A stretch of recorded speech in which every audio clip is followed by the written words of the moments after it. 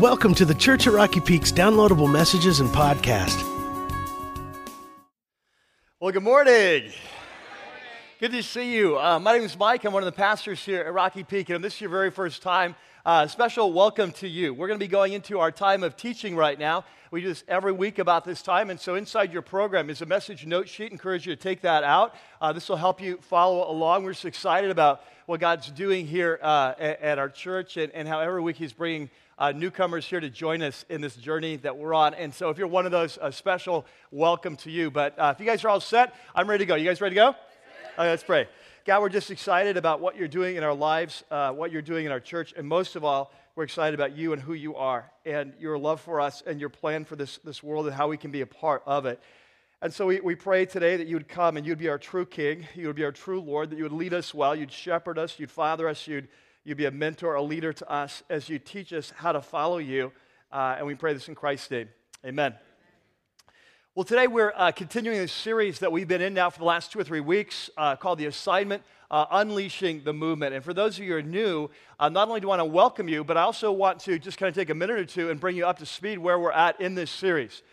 This series, The Assignment, really flows out of some teaching of Jesus. It's the last words he says before he leaves planet Earth. He gathers his followers together. He's turning the movement over to them. And he says, here's your assignment. I want you to go into all the world. I want you to share the message of what I've taught you. When people are ready to come to faith in me, ready to put their trust in me, ready to follow me, I want you to baptize them. It's kind of the first step into the movement of Jesus. And then I want you to teach him how to obey, how to follow everything that I've taught you, how to live this new life, this kingdom of God that I've come to teach you. And so this is the assignment he gives us as a church. It's the assignment that we're focusing on. And so in this series, we're asking the question, what does it look like for us as a church, as Christ followers in our own life, to really join Jesus in his mission, which, as he said in Luke 19, is to seek and to save the lost. And so that's kind of the first part of this series. But there's a second part of this series, and this is a part we'll actually be transitioning into next weekend. And this is a specific assignment we believe God is giving us as a church, that as we're growing or running out of space, it's a look at kind of at this assignment to both enlarge and refresh our campus so we have room for the people God is bringing and the people that he's going to use us to bring as we join him in more intentional ways of seeking and saving the lost. But this week, we're going to be continuing on this first part. What does it look like to, specifically our topic today, is to build authentic relationships with people who are far from God for the sake of the kingdom, for the sake of helping them come to Christ. And so we're going to be looking at a couple passages of Scripture right at the top.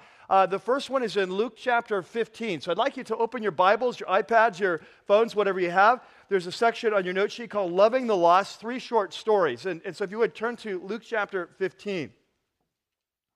Now, this is a very famous passage of Scripture, this whole chapter. Let me set the stage. It's fairly far into the ministry teaching of Jesus. And since day one, Jesus has had major opposition, especially from the religious establishment, the spiritual elite of the nation. And there's all kinds of things they don't like about Jesus. But one of the things that they don't like the most is the way Jesus relates to people who are far from God. The way that they saw it, their operating paradigm as kind of religious leaders was, if you want to be close to God, you need to stay far away from people who aren't close to God. Does that make sense? This was kind of the thing. Like, if you want to get closer to God, you need to stay away from people who aren't close to God. And so this just threw them because Jesus was always hanging out with people who are far from God. And it just was very confusing to them and very irritating to them. It was kind of breaking all the rules, kind of the spiritual rules of their culture. And so this is one of those situations. And so we're diving in at the beginning of Luke chapter 15. And so we'll start at verse 1. And it says, now the tax collectors and the, quote, sinners we're all gathering around to hear him. And so it's just kind of another day in the life of Jesus. He's teaching, and tax gatherers and sinners are part of the crowd. These are people that are drawn to him, to his teaching. Now, tax gatherers, we talked about them a couple weeks ago in the story of Zacchaeus. Just kind of real briefly, tax collectors by definition were people far from God. They were people that had basically compromised, kind of sold their soul for the sake of money. They had collaborated with the foreign invaders, the Romans and the Romans' underlings, to collect taxes. By definition, they were hanging out with Gentiles all the time because of their business, and that made them a spiritual kind of rejects from their own culture. They weren't part of the synagogue and all that. And then on top of that, they were often ripped off their own people or ripped off people, kind of collecting more taxes than they needed. And so for all these reasons, universally despised. In that culture, to be a tax collector was unequal of being like a criminal, like a common thief, or maybe a prostitute. It was kind of that was just sort of the moral level that you resided at. And so that's tax collectors. Second category is, quote, sinners. This was a broad category in their culture.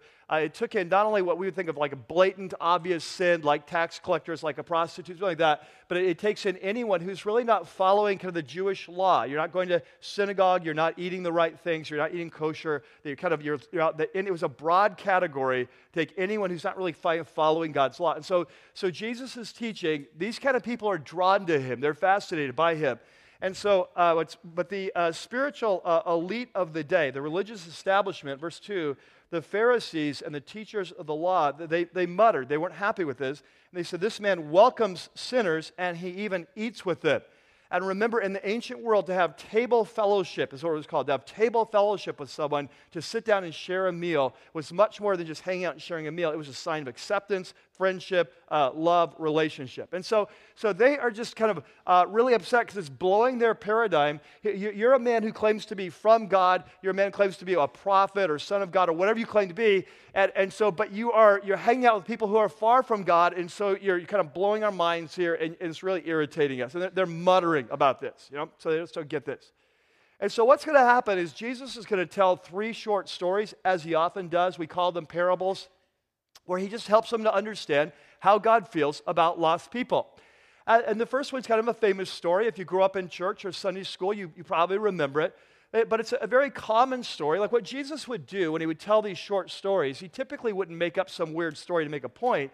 He would just tell a story from everyday life that would be a very common story, but then he would put a twist on it and kind of apply it in a new way.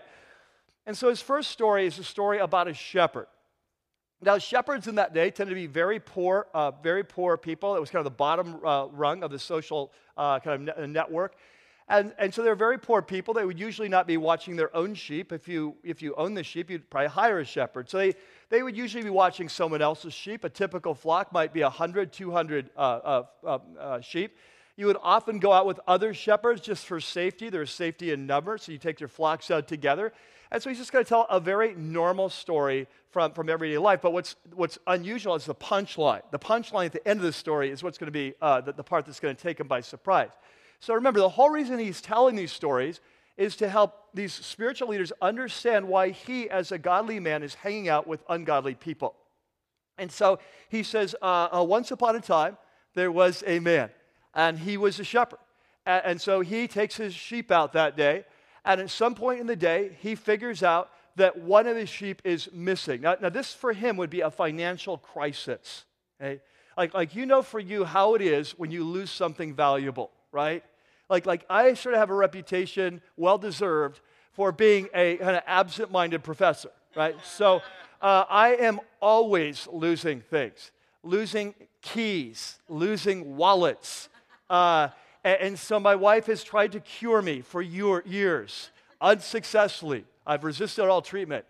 And so imagine that you're losing, how you feel when you lose something really valuable to you. Now multiply that by 10, because this man probably can't afford a sheep. This is like his financial disaster. He is in charge of the sheep. If he doesn't bring them in, he's going to have to pay for them himself. He has to have this money.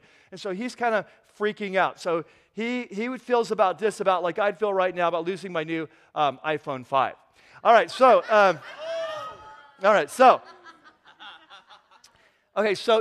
here's the scene. So he, at some point in the day, he realizes that he has lost a sheep. We don't know how, but he realizes, and he is freaking out.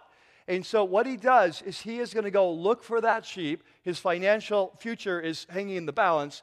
And so he's going to leave the other 99 behind. Now, we honestly don't know. Did he leave them with the other shepherds? He was with, very likely could have been, but we don't know that. But he leaves the 99, and he goes in search of the one. And you can just kind of imagine this, what this is like. He's just kind of freaking out. We don't know how many hours or how long this is taking, but he's searching here. He's probably retracing his steps. He's probably calling out for this sheep, bah, bah. He's just kind of, here, sheepy, sheepy. I don't know how you call a sheep. But anyway, he's looking for the sheep. He's just he's just dreading that he's going to come around the corner and there's going to be a sheepskin, right? A lion, a bear, maybe someone's stolen the sheep he's never going to see. And you can imagine his relief as he comes around the corner and there is a sheep, maybe stuck up on a ledge or something. But he's so excited, he goes and he gets a sheep. His financial future is saved. He puts the sheep on his shoulders, which is how you'd carry sheep in those days. And so you carry them differently today in a truck. But anyway, you put it on your shoulder, and he brings it home, right? And so he's really relieved. So end of the day, he gets home. He invites all of his buddies over for a beer, not in the text. They're just excited about this. And so he's telling them, and you can just imagine, you know how us guys are. We tell stories, and we try to top each other with a story. So he's just telling what an awesome day he had, how he's freaking out. He lost his sheep. He's giving the blow-by-blow, play-by-play, color commentary on this sheep story. And how he comes around, he sees the sheep, how he's relieved. And everyone gets it. Now, as Jesus is telling this story, everyone in the crowd gets it. They know sheep, they know shepherds, they know how this works, and I understand the economic implications. Very simple story, but they get it. Okay, now here comes the punchline. Here comes the punchline. And this is what they never saw coming. And so this is verse 7, and he says, I tell you, he's talking to the spiritual leaders who can't figure out why he's hanging out with people far from God. I tell you that in the same way, the same way this man is so happy, he says, there will be more rejoicing in heaven. There's going to be a party in heaven over one sinner, okay, just like the sheep, over one sinner who repents, who truly turns back to God, leaves their life of sin, comes back to God. Over one sinner who repents, then over the 99 righteous persons who do not need to repent. And so the question is, why are you hanging out with people far from God? And the answer is, you don't get it how God feels about lost people.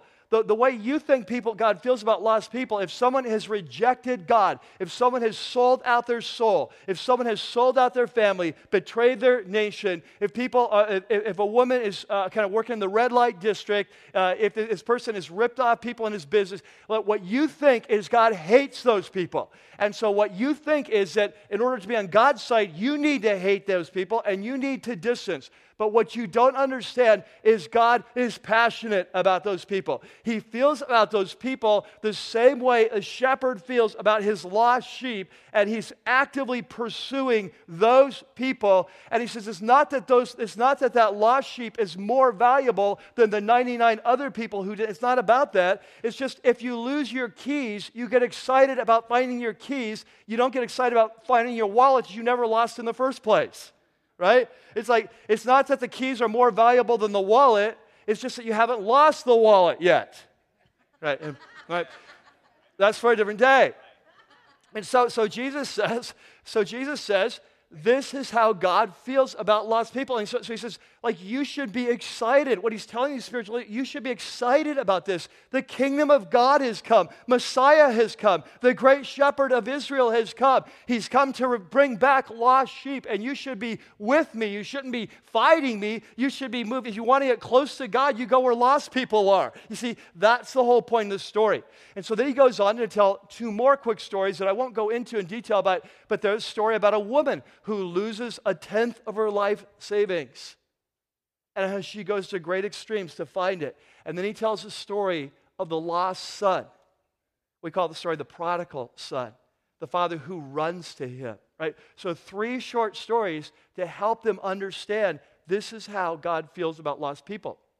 Okay, second passage, next section on your note sheet, we have a case study from the life of Jesus. So let's talk about how this looks and how Jesus models this in his own life. And so there's a section called Loving the Lost, one case study. I want you to turn with me to Luke chapter 5. Now in Luke chapter 5, Jesus is actually going to be modeling this kind of seeking out a lost person in his life. He's going to be, he just talked about tax gatherers and sinners. We're going to watch him actually target a lost sheep. We're going to actually watch him live this out in his own life and model this. And so the story is about a man named Levi. Now we know him better by his name Matthew.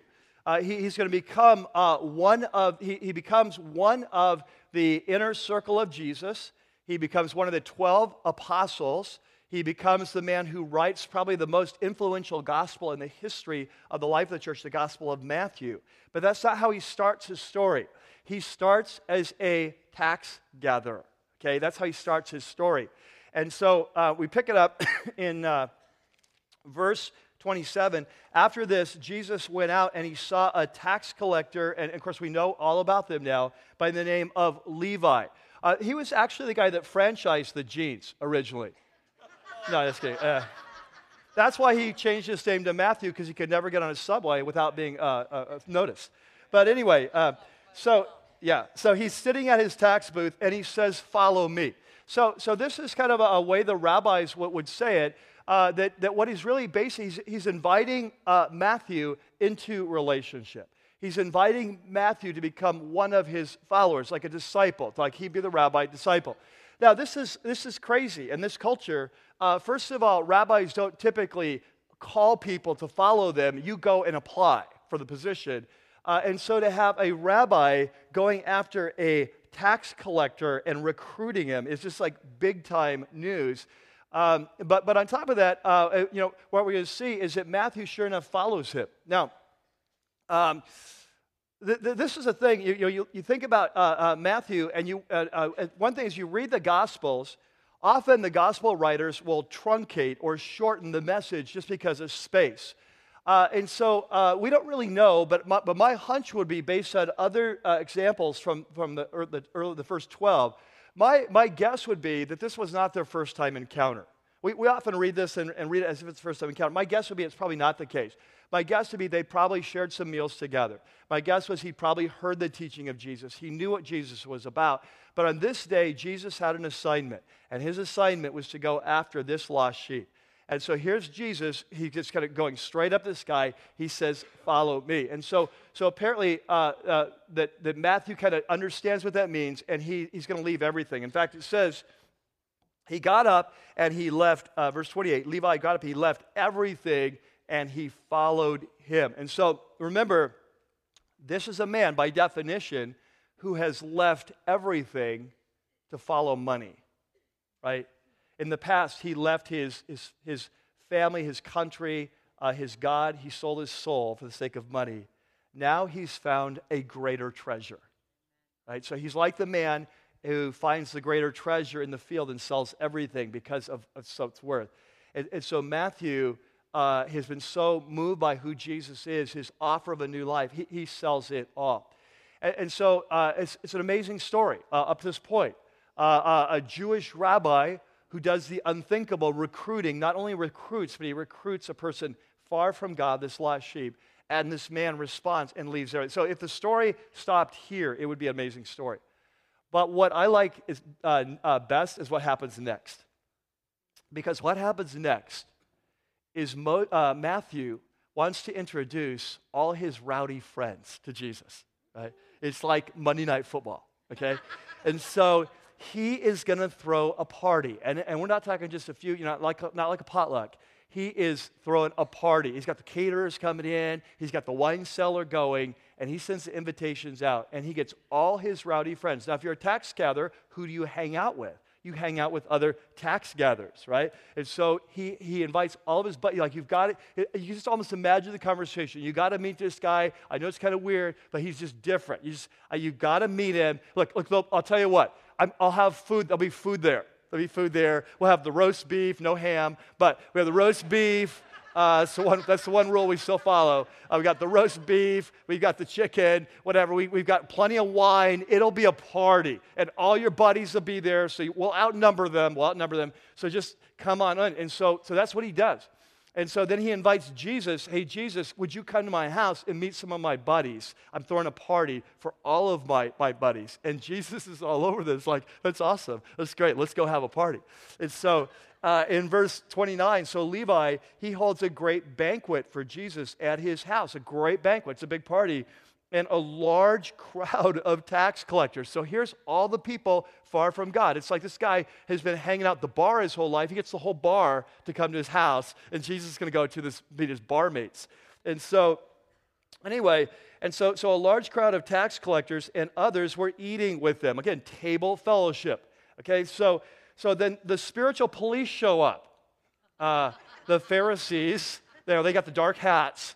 The Pharisees and the teachers of the law who belong to their sect, and they complain to his disciples. And so they show up to find out, hey, what's going on here? They show up at this party, and they don't really go to Jesus. They've probably learned it's probably not the smartest. And so they're going to go to his followers, right? And they're going to ask him, hey, what's up? What's going on?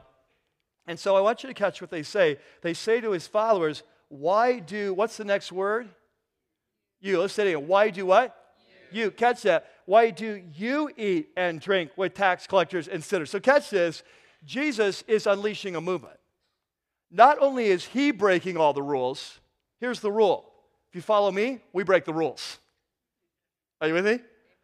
If you follow me, I hang out with people far from God. Are you with me? Yeah, I'm with me. Okay, let's go break some rules. You see what's going on here? Jesus is modeling countercultural behavior. Jesus is not just eating with sinners himself, he is leading his troops in to meet with the sinners. And so the religious leaders go, what's up? Remember, it doesn't fit their paradigm. How does this work? Your people supposed to be seeking God. You're hanging out with people far from God. How does that work? And so Jesus hears or overhears, or the Holy Spirit tells him, we don't know, but he figures out what's going on. And so look what he says. He uses a different analogy. He says in verse 31, he says, it's not the healthy who need a doctor, but it's the sick. Okay, so Jesus says, listen, when you go to med school, you don't go through all the training so you can hang out with healthy people. When you go to med school, you learn all about disease so you can go and help sick people, right? He says, I'm like a doctor. I'm looking for sick people. And that's why I go. That's why I hang out with. And so then he goes on and he says, it is not the healthy who need a doctor, but the sick. I have not come to call the righteous, people like you, spiritual police who think you have it all together, but sinners to repentance. Again, you don't follow Jesus without repentance, right? Jesus is Lord. You follow Jesus, by definition, you repent. Okay? And so catch this. Jesus is not hanging out with people far from God and saying, hey, it's fine what you're doing. No problem. God doesn't care. No, he's just saying, I love you people, and I want to help you get well. And so if you want to get well, you're going to have to follow doctor's orders. Doctor's orders, you leave the old past behind. Okay? And so in these two stories, first of all, Matthew and Luke 15, Jesus lays out how God feels about lost people. And then second story, how he models, how he pursues lost people. Okay? So from this, there's a couple principles that flow into our lives. And they're on your note sheet, a section called Loving the Lost, two important principles. First one is the most obvious. Let's just start there. God loves lost people. This is what the spiritual leaders of his day didn't really understand. They assumed if people rebel against God, God hates them. And if God hates them and you want to be close to God, you should hate them too.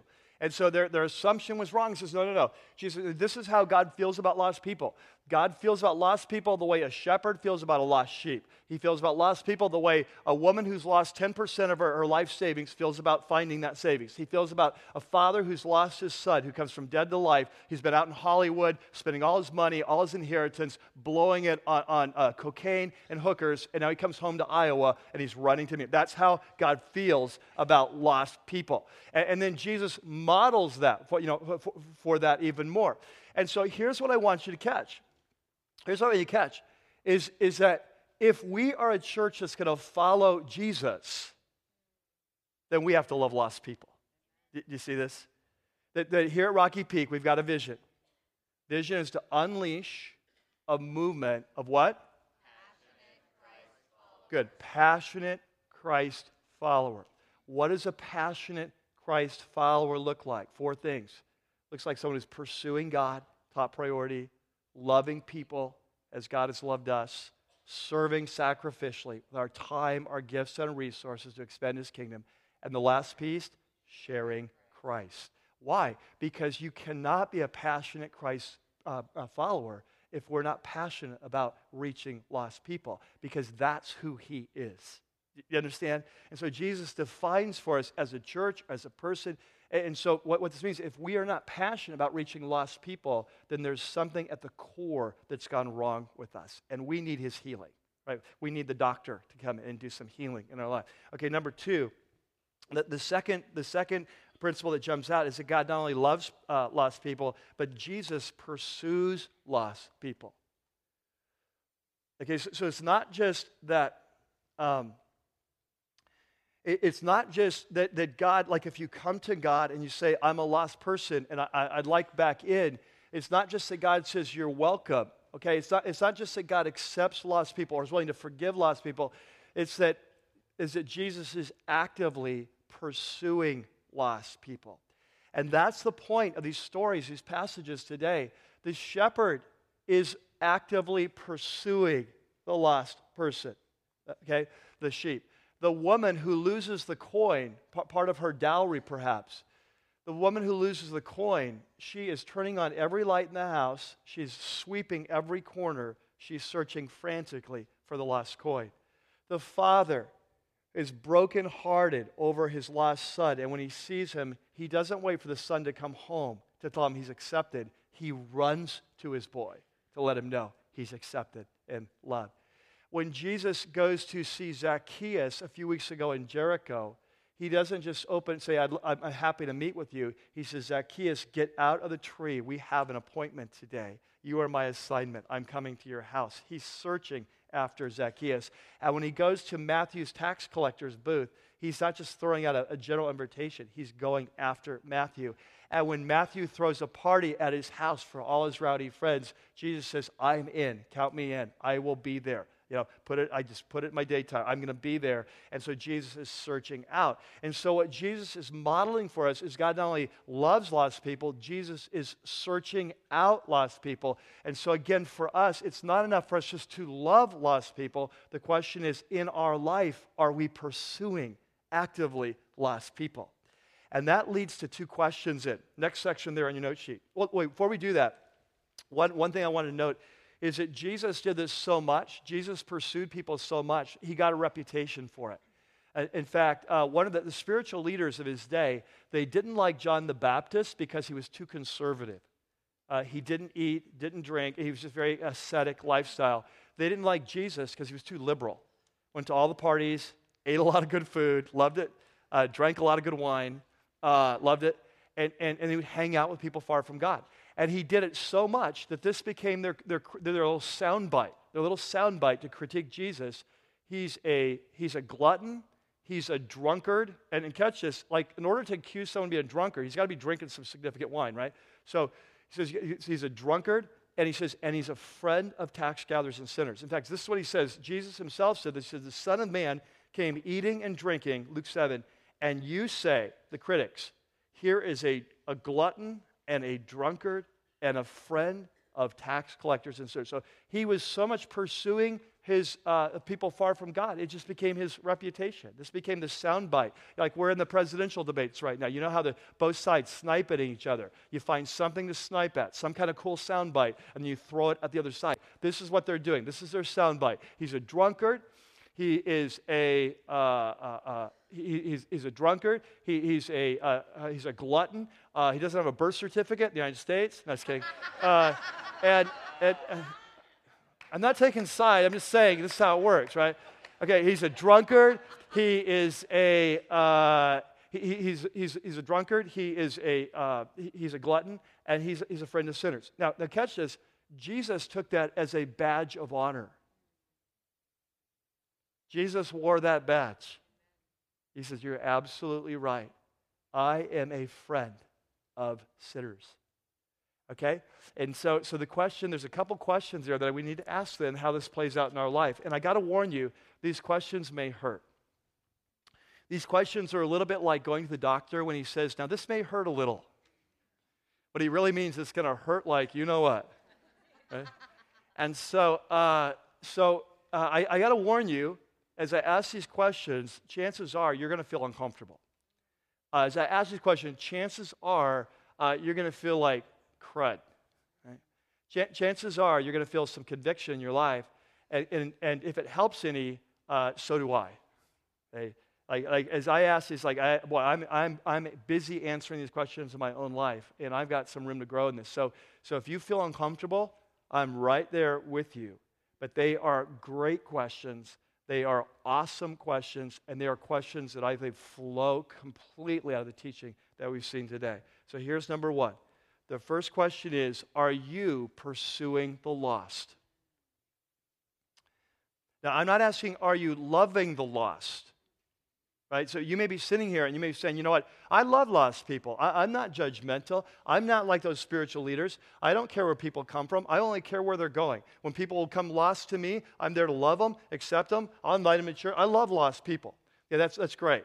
That's great. That's not what I'm asking. I'm asking, are you pursuing in an intentional way friendships with lost people? It's a very different question. If Jesus were running for president and his campaign slogan was friend of sinners, could you wear his button? But would those who know you best say, that's really true? That's really true. I'm not asking you, do you have acquaintance with sinners? Because if you live in this world, the answer is yes. We go to work, we live in neighborhoods, our kids play on soccer teams.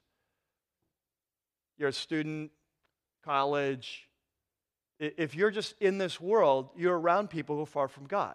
You have acquaintances, you're friendly, you know their name, they know your name. I'm not asking that. I'm asking, are you a friend of people far from God? I'm asking, do you have any significant friendships in your life with people who don't know Christ? You know their story, they know your story. You hang out, you spend time, right? Maybe it's your neighbor across the street. Maybe it's your colleagues at the office.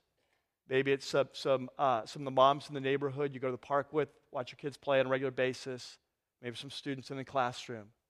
But do you have people in your life that you are actively pursuing for the sake of the gospel? You know, I think the chances are that if we're honest, that for many of us in this room, and myself included, the answer would be no. And the reason is, within a couple years of coming to Christ, you see, the most productive years for most people in terms of sharing the message of Christ is the first 2 years after you become a Christian. And the reason is, when you first become a Christian, you're usually surrounded by people who aren't Christians. They see the change in your life. It's natural to talk about Jesus. And so within a couple of years, either they've come to Christ or they've said, I don't want anything to do with you. Right? So what that means is that after a couple of years, if you want to have a relationship with non-believers, you have to be intentional about it. Like, it has to be a priority. And so if we're going to make this happen, there's got to be some thought. There's got to be some intentionality. Because here's what happens. A couple of years after you've come to Christ, or if you've grown up in a Christian home, it works the same way. What tends to happen is you've found a good church by this time. You've made some amazing new friends who are just great people who love Jesus, whose life are being transformed. You've probably joined a life group. You've gotten involved there. You've found a place in ministry you're serving. On top of that, you have every weekend you're at church. On top of that, you've got a life. You still have a job. You still have a family to take care of. You still have soccer practice with kids on Saturday morning. That you still have a life, right? And so life gets busy, and so it's easy to wake up one day and suddenly find ourselves completely isolated from any significant relationships with non-believers. There's a little equation that I put there on your on your note sheet. It's very simple, but it's powerful. And it goes like this. No contact equals no impact. No contact equals no impact. Like, unless Jesus is going and having dinner with people far from God, he's not going to impact people far from God. It's just not going to happen. It's that we can't let our light shine when our light's not out there, right? And catch this, sometimes it's even worse than that. Sometimes it's not just we're not pursuing people far from God, but sometimes we can become so dysfunctional that we don't even like people far from God. We don't want to be. It's like they're just messy, right? They're just messy. I'm tired of their language, tired of his jokes, tired of his womanizing. I'm tired of the lies, right? But whatever the thing is. And so if we're not careful, we can become like the spiritual leaders. They didn't start like this. These spiritual leaders didn't start. You know what the Pharisees were? Pharisees were a group of men who took the Bible very seriously in an age when many didn't. And they really wanted to pursue God and live by his word. That's how they started. But it's not where they ended up. And if we're not careful, our very commitment to the word of God can lead us away from people far from God. And so what happened to them is that they just became hardened over the years. And so it came to the place, not only did they not pursue people far from God, they didn't even like people far from God. They didn't want God to like people far from God. One of our essential courses that we teach here at Rocky Peak is called Sharing Christ, Increasing Your Influence. It's all about building relationship, sharing Christ the way God's wired you to help people come to know him. In that course, we use a book by Bill Hybels as one of our texts. It's called Just Walk Across the Room. It's a great book. We've got it in a bookstore. If you're looking to grow in this area, I highly recommend it. But he talks about this. There in your note sheet, there's a quote. And he says, the longer a person attends church, the fewer evangelistic discussions they engage in with family members and friends. The fewer presentations of the life-changing plan of salvation are given, fewer invitations to events that attractively present the message of Christ are offered, mostly because Christ followers have fewer friends outside the faith to whom to offer them. The longer you walk Christ, the less people you have. So instead of walking towards people who need God's redemptive love, they step into a mode of no longer wanting anything to do with them. Self-proclaimed followers of Jesus Christ develop an aversion to non-believers, going to all lengths to avoid the exact people that Christ came to redeem. Again, no one in his right mind would own up to this out loud. But I watch it go below the surface in a person's mind and heart all the time. A Christ follower says, I'm sick and tired of the filthy mouth of this guy at work. I can't stand his language. I hate his jokes and how he lives. Or, you wouldn't believe the morals of my neighbor, the partying she does. And my boss, you should see his voting patterns. If I could vote him out of here, I would. Okay? Now can you relate to that? I'm asking for a show of hands. But have you ever found yourself there? Right? Now, if it feels bad already, it gets worse because you've already flipped the page. Good job. Well trained. It goes on. I split up this quote because I didn't think you could take it in one dose. The aversion can become so intense that a Christ follower has to plumb new depths of dysfunction to deal with it. Here's what I'll do, she says. I'll set my alarm so that in the morning I'll get up to my Christian music. I'll email my Christian girlfriends all through the course of my workday so I can stay pumped up with Christian thoughts. At break time, coffee time, lunchtime, I'm going to sit by myself and read my Bible. Then I'll fill up my evenings with family and church activities, and if I watch any television at all, it's only Christian shows for me. I'll go to bed, wake up tomorrow, and start over with step one. My life will stay exactly how I want it to be, simple and safe, spotless and uncluttered, protected and predictable, just the way I like it. And then Bill says, and if I'm forced to nail it down, I see only one problem with this cocooning pattern. It is the polar opposite of the way of Christ. Simple and safe was not exactly the theme Christ was championing when he warned his followers that being sent out as lambs among the wolves was part of the deal. Spotless and uncluttered had no place in a task of embracing a dying, broken, weary world with radical forgiveness and actionable love. Is that good? Is that good? And so it's true, isn't it? It's true that the longer we walk with Christ, sometimes the less impact we have. And so here's my question. Are you pursuing intentionally relationships with non-believers? Maybe it's inviting that couple across the street that you've always said, we need to get together for a barbecue. There's a natural chemistry there. You can tell, right? But just life has been too busy. Maybe it's that mom at the PTA that you have a natural connection with. You've always said we should go out for coffee sometime, but it just never has happened.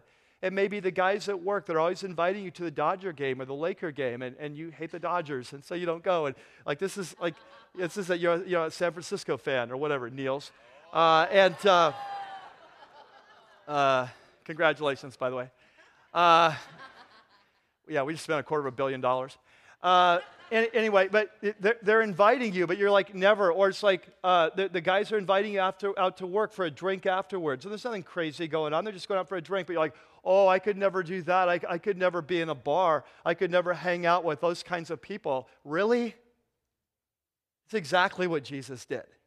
Hang out with those kinds of people, right? I'm not talking about wild and crazy. I'm not talking about going to the strip club or something, right? But I'm saying, do you see what happens? Sometimes we want to shield ourselves from anything that's evil, and the end result of that is we have no impact. You see? And so maybe there's that family that your kids play soccer with. You've always have a connection. It'd be easy to invite them over, or to go on a weekend camping trip with, or to invite them to a life group function with some other believers.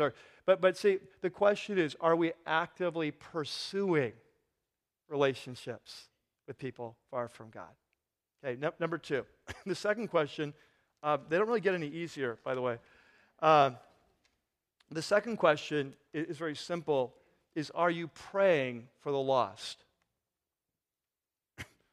Now, honestly, like if I were to ask you, when was the last time that you prayed for someone to come to Christ who doesn't know him? What would you say? Is that a regular part of your life? Or is your prayer life primarily about your family, your job, your situation, your growth, your church, whatever? But are there people in your life that you're praying for on a regular basis to come to Christ? I think this whole issue of prayer is how the journey starts for us. I share with you the very first week of this series that a year ago, this was kind of a prayer that God began to birth in my heart. God gave me a passion for lost people. That very first week, I asked you to join me in this journey. And I think it's very much where it starts for us. Let's say you're sitting here today, and as we read this description, you say, man, that is exactly right on. That's where I'm at. I'm a Christian. I love Jesus, but I really am isolated. It's just over time, I don't really have any friendships, significant connections with non-believers, and that's me. And so, and you may even say next level, and to be honest, Mike, it doesn't really even bother me. I kind of like my life. I like it. It's very safe. It's very predictable. I've got my Christian friends, and life is going well. And honestly, I'm not even that interested in this. So where do I start? I think the place to start is just to go and to be honest before God, and just to say, God, would you touch my heart? Like we couldn't get much clearer today when you look at the life of Jesus. This is what he's about. And so it's a very simple process, and to go to Jesus and say, Jesus, I see where your heart is. It's not where my heart is. I want my heart to be where your heart is. Will you change my heart? And I think that's where the journey begins. We begin to pray as a church on a regular basis. God, will you give us a heart for lost people? And I would encourage you, number one, to start there. But number two, I want to ask you specifically to begin thinking about asking this question. Are there people in your life right now that are within your sphere of influence? Okay, maybe it's your job, your neighborhood, your kids' soccer, the moms you hang out with, a PTA, colleagues, the office, whatever it is. Are there people is there someone in your sphere of influence right now that God is already working on? Okay, remember what Jesus said, no one can come to me unless the Father draws him. And so when someone comes to Christ, we're going to talk about this next week, it's usually the end of a long process, right? And so is there someone that in your sphere that you don't even know, but God's already working on? Maybe it's a relative, maybe it's a friend. There's someone in your life that God is already working on, And to ask this question, God, is there someone in my life you're already working on that you want me to partner with you for the sake of the kingdom? And that you want me to begin to pray for specifically by name, that they would come to know you, and that you want me to begin building a relationship and loving them well for the sake of the kingdom. Is there a person like that? I remember when JD first came to Rocky Peak. It may have been even before, because we kind of talked for about a year before that happened. But I remember early on in our friendship that he shared a story with me that just really moved me, and it's kind of put it at the back of my mind, and it's kind of coming up now in this season. But he was part of a very large, kind of major, nationally known church about 10 years ago on staff there. And somehow this concept got unleashed in their church. I'm not even sure really how it started, but this concept kind of got unleashed. It was called the One Life concept. And it was very simple. They just began to challenge their church and said, what if, as our church, what if every one of us had at least one person in our life that we're just actively praying for and building relationship with for the sake of the gospel? Like, what if we all had that? Right? What if we all just began to go before God and say, is there just one person in my life? That could be more than one. You could have 5 one lives. But at least one person. What if everyone, and they just kind of challenged their church. And guess what? Over time, it just became part of their church culture. And so you'd be sitting in a life group, and it's time for prayer requests. And someone would say, hey, would you pray for me? We're having our one lives over for a barbecue this Friday night. Someone else would say, would you pray for me? I'm going to the game this weekend with my one life. Everyone knew what they're talking about. Everyone knew exactly what you're talking about, right? And so it just became something that became a prayer focus. It became something that just became kind of part of the culture of the church. And so what I'm asking you is, in your life, I'm asking you if you would join me in this journey. I'm going to ask that for the next 2 weeks, I'm going to ask you to start praying with me a couple things. The first one, you may be already praying. The first thing is, God, would you give me a heart for lost people, that I would feel about them the way you do? That's first. I just want to begin praying. But here's the second one. That you may have already been praying that, because I talked about that a couple weeks ago. Here's the second one. For the next 2 weeks, I would like you to be praying every day. God, is there one person in my life right now that you're already working on, that you want me to begin partnering with you for the sake of the kingdom?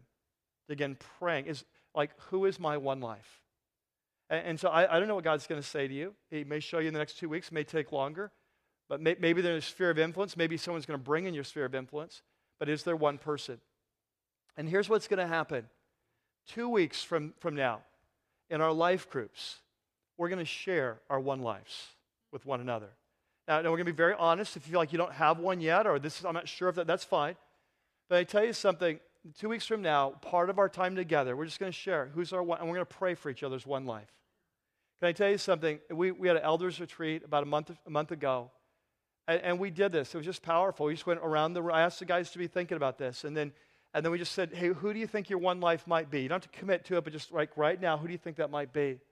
And the guys began telling stories. Well, my neighbor, when he first moved in, like I helped him with some projects. He's always just felt the connection there, but I've never really invested the time in him. And he's always out there washing the car, and I just never take time to slow down and talk to him. And I think he may be my one life. And so we asked for that man's name, and then as elders, we just stood around and we prayed for this elder.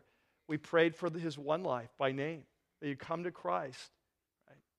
And then we went to the next man. We went around the room. We spent an hour or two just praying for one lives. Can I tell you something? It was one of those powerful things we've ever done as an elder board. And so in a couple weeks, we're going to have a chance to go before God as a church in our life groups.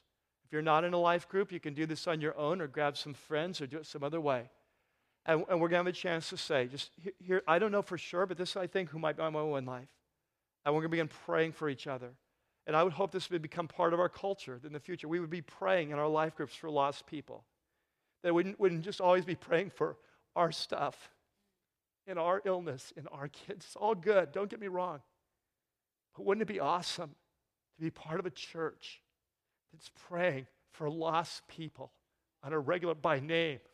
We're praying, and then you watch them come to church, and then you watch them come to Christ, and then you watch them join your life group, and then you ask them, who is your one life?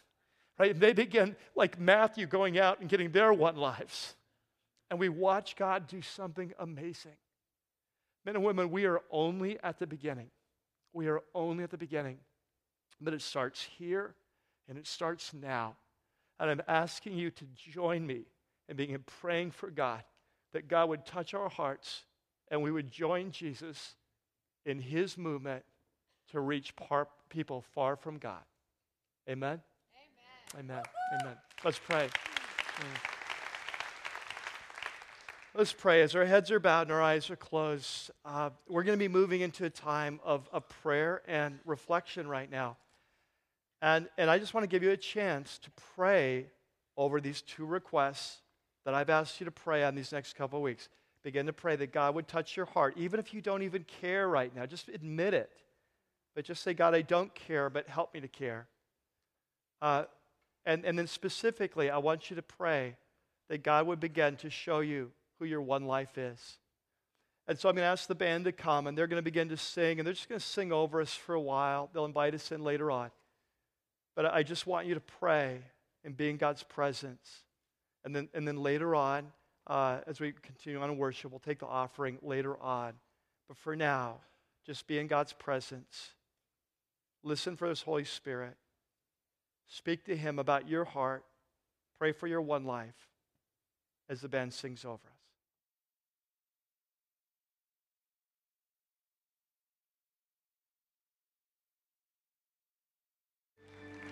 May your kingdom come as your people pray. Lord, we long for more. We long for more. Amen? Amen. And so that's what we're about. We're about sharing that message. And I've got several things to share with you as we kind of wrap up today. Number one, next week, we're going to continue this journey. We're going to continue talking about this process of building relationship. And then when we do, what happens is that people begin to ask questions. And as we share our lives, people begin to ask questions. It gives us opportunity just to answer the questions. You don't have to kind of dump load the whole thing. Just answer the questions. And at some point, just invite them to come and see. I believe that in our culture today, one of the most effective ways of sharing Christ is just bringing people to the body of Christ and experiencing Christ with us. And so we're going to be talking about that next week. But about halfway through the message, we're going to begin to move into phase 2 of this series. The series is going to have 3 phases. And so we've been in phase 1. We're going to go through the first half of next week. And the middle of next week's message, we're moving into phase 2. And in phase 2 of this series, we're going to begin to talk about part 2 of our assignment of kind of refreshing and enlarging our campus for the people God's already bringing, the people He's going to bring. So I've been mentioning that every week, but next week I'm actually going to lay out the vision that we believe God's given us as a leadership team for our campus. We're going to share what that's going to look like, what it's going to touch, the buildings it's going to affect, how it's going to work, how much it's going to cost, all the process, the plan for that. So it's an extremely important week for you to be here because we're moving rapidly. We won't be touching ground on that information again. And so you'll definitely want to be here, or if you can't be here, be sure to download the message. If you go to our website, you can download both the audio and the video. And if you're an iTunes person now, you can actually subscribe on iTunes, both to our audio podcast and our video podcast, so it comes to you automatically every week if you're one of those people who want to do that. And so be sure to stay up with us. Next thing. During the next few weeks of this assignment, every week is going to be building. Every week, exciting things are happening. And want to make sure you're in tune with that. Not this week, but next week, we're doing our 24 hours of prayer, and we're doing an encounter. And so we won't be meeting in our life groups because we want to all come as life groups. We want to pack this place out. And during that 24 hours of prayer, we're doing a little bit differently. It's going to be very directed.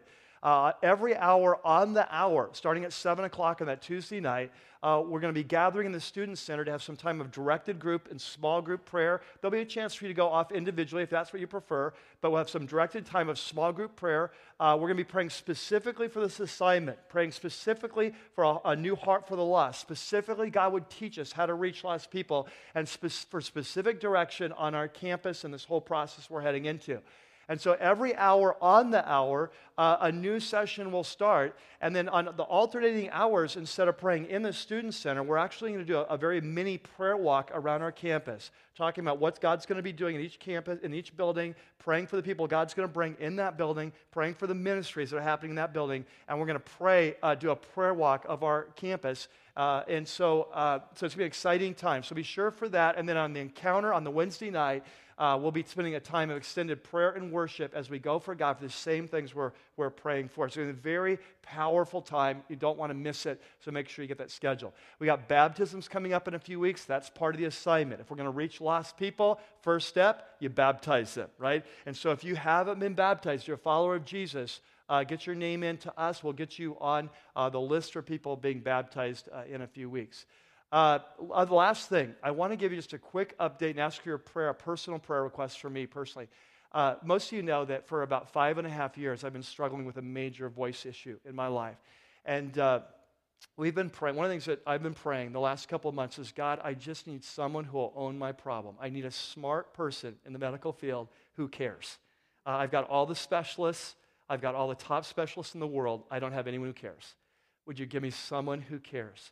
And through an amazing chain of events, after the elders prayed for me at that retreat, that next week, a connection came that oddly enough comes through Rocky Peak. That's a person, there's a man who some of you will know was a worship pastor here about 30 years ago, who is now a top voice specialist at Vanderbilt University in Nashville.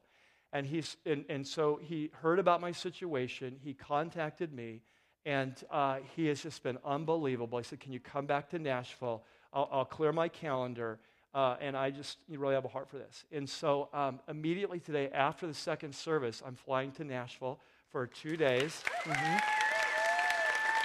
And so it'll be a very fast trip. I told him, we're in the midst of this thing, assignment, and I can't really miss a weekend right now. He said, you tell me when you want to come. I'll make it happen. And so we've got several hours of appointments tomorrow morning. And then some appointments on Tuesday morning. And so we're just going to see. We're going to see what God does. And you know, this obviously this next step of the journey. And so if you could pray for me a couple things. Number one, the 405 is closed down today. I didn't know that when I made my reservations. So when I leave after the service, I'll be jetting out of here. I fly at 3:16 in honor of John 3:16. And so I fly at 3:16, so if you pray that I make that, but be praying for the next couple days. It's a very fast trip. I actually fly back Tuesday night, and so I'll be back plenty of time for next weekend. Didn't want to miss, and so he said, you tell me when you want to come, cleared his calendar. And so it's just it's already an answer to prayer, but I know you love me. You guys have been so faithful. You're always telling me how much you prayed for 5.5 years. Sometimes we don't understand why God delays answers. Like, we don't understand that. But one thing, what he says in his word, is we're to be like that widow that just keeps going to the judge and keeps bugging him until he does it. Not that God's like the judge, but that's the analogy Jesus used. And so I just appreciate the next couple of days, your prayer over that whole process, okay? And so as we go, here's my prayer for you. May God bless you with the heart of Jesus. May he give you the passion of his own son, who was the first shepherd who left heaven itself to come in search of us, his lost sheep. And he has said that we not only are his sheep, but he said, I have many sheep and many different folds that I'm going to bring. And so may he give you the heart of the shepherd, that you would join him in his mission to seek and save the lost. May he teach you how to build honest, authentic relationships, nothing weird, with people far from God. So when the time comes, you can answer questions, share a little of your story, share a little of God's story, invite them to come to see, and watch God work in an amazing way. Amen? Amen. God bless you guys. See you next weekend. Well, that's going to do it for this week's message. We hope you've enjoyed it as much as we have putting it together. Please visit us at rockypeak.org, where you can download more messages or have your questions answered. Remember, you can subscribe to our weekly podcast for free by searching for The Church at Rocky Peak from within the music store in your iTunes software. For lead pastor Mike Yearley and everybody up here at the Peak, thanks for listening.